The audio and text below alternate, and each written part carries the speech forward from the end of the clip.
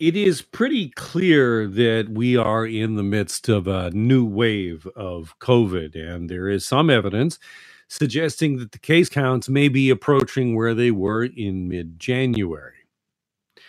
Amongst all of that, there are questions about what should we do. For example, Minister of Health, is it time to panic? There's no cause for panic. There is no cause for panic. But meanwhile, there are many questions about, for example, where is the Chief Medical Officer of Health?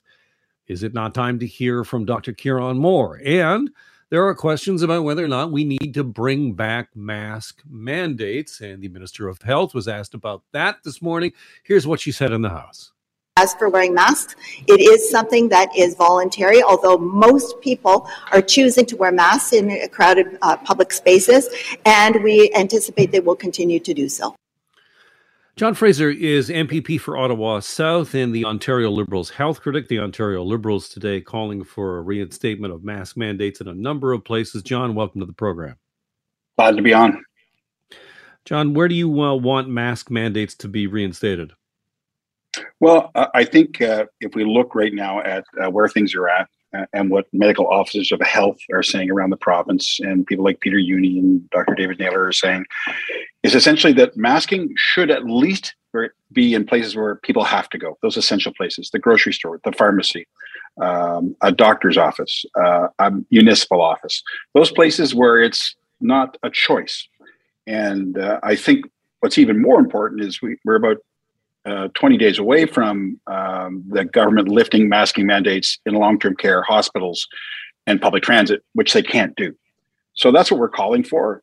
The other thing that we're calling for, of course, is we haven't heard from the Chief Medical Officer of Health for more than a month, and we're facing a wave that will be the biggest wave of COVID yet. And you're accusing the government of muzzling the doctor? What evidence is there of that?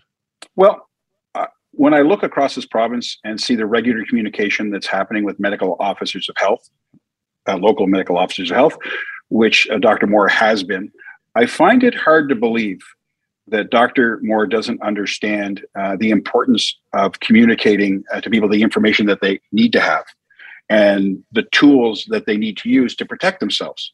And we see that happening all the way across the province. I can't believe that. At the very least, people need to have leadership. And right now there's a vacuum of leadership. You have the premier saying things like, it's just a little spike. It's not a big problem. You have the Minister of Health saying, well, all these things are optionals. We don't have to panic. We shouldn't panic, but we need to have the right information and the right tools and be ready for what's coming at us. And I think the government has said, look, we don't want you out there because we're getting ready for an election. And we really don't want to talk about COVID more than we have to. That's an extraordinary claim, though, John, to suggest that the independent medical officer of health is being somehow muzzled. I mean, aren't you just playing the worst kind of politics with this? No, well, the fact of the matter is, here in Ontario, the Chief Medical Officer of Health is an employee of the Ministry of Health.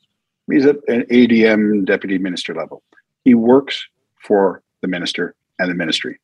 His advice is critical and important, but he works for them. So at the very least, I would think as a minister right now, or as a premier right now, even if Dr. Moore, as they say, doesn't want to, I'd be saying, well, look, I think you need to be out there because people need some leadership. They need some guidance, even if it's only to say the thing that he said before. We haven't heard him say anything since March the 7th. And all the way through this pandemic, we've relied on chief medical officers of health to give us information, give us tools, and it's been regular. So how is it that someone who has done this regularly, in the face of what's happening right now, and we know it's serious, that they're not making themselves available? I just find it hard to believe that Dr. Moore doesn't know and believe in the importance of communication as a chief medical officer of health. I've seen, he's was a local medical officer of health, Kingston, which is just down the way from the riding I represent. And I know that that's what he did during the pandemic until he became the chief medical officer of health. Speaking with John Fraser, who is the Ontario Liberal health critic and also the MPP for Ottawa South. So, if the Chief Medical Officer of Health comes out tomorrow and says, "I stand by what I've said before, mask, you encourage you to wear one, but you don't have to," will you drop then your call to reinstate mask mandates in the places that you mentioned? No, I believe that we have to listen to advice.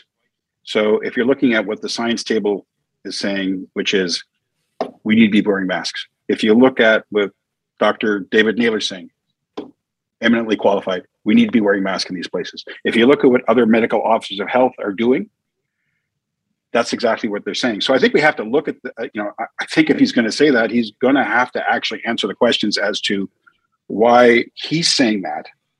And the preponderance of advice is totally different. I mean, we had the same thing happening on vaccine passports. The chief medical officer said, we don't need them. We're not going to get them. We're not at this point. And it took all the medical officers of health in Ontario saying, if you don't do one, we're going to do one on our own.